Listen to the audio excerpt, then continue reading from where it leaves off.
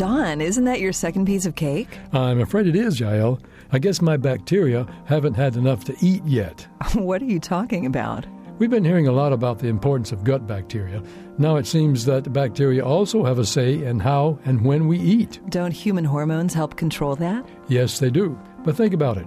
Our gut microbes depend on us for a place to live and nutrition to survive. They have a stake in how often and how much we eat.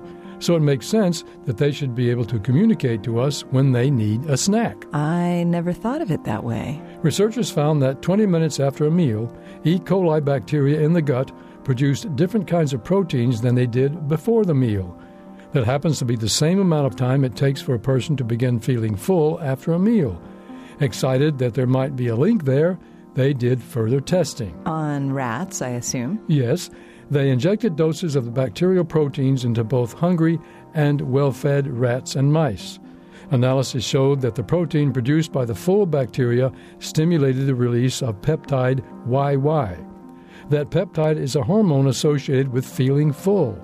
They also found that hungry bacteria did not release the protein. So the bacteria are using the body's chemical signaling system to tell a person they're full. The researchers believe that is what's happening. Now, if they could only help me say no to that second piece of cake.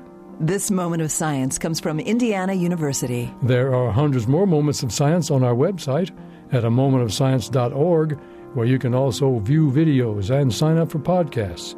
Once again, our web address is amomentofscience.org. I'm Don Glass. And I'm Yael Cassander.